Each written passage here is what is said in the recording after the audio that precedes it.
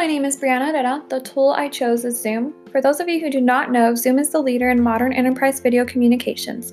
With an easy, reliable cloud platform for video and audio conferencing, collaboration, chat, and webinars across mobile devices, desktops, telephones, and room systems. My first encounter with Zoom was recently. I have used it for school and for my job as well.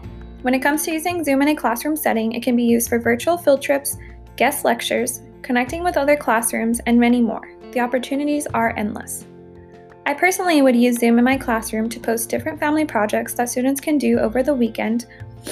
However, the projects would not be mandatory, they would be just for fun. And then the students could record what they do over the weekend and then post it back to Zoom, and we could use the video and play it in the classroom setting.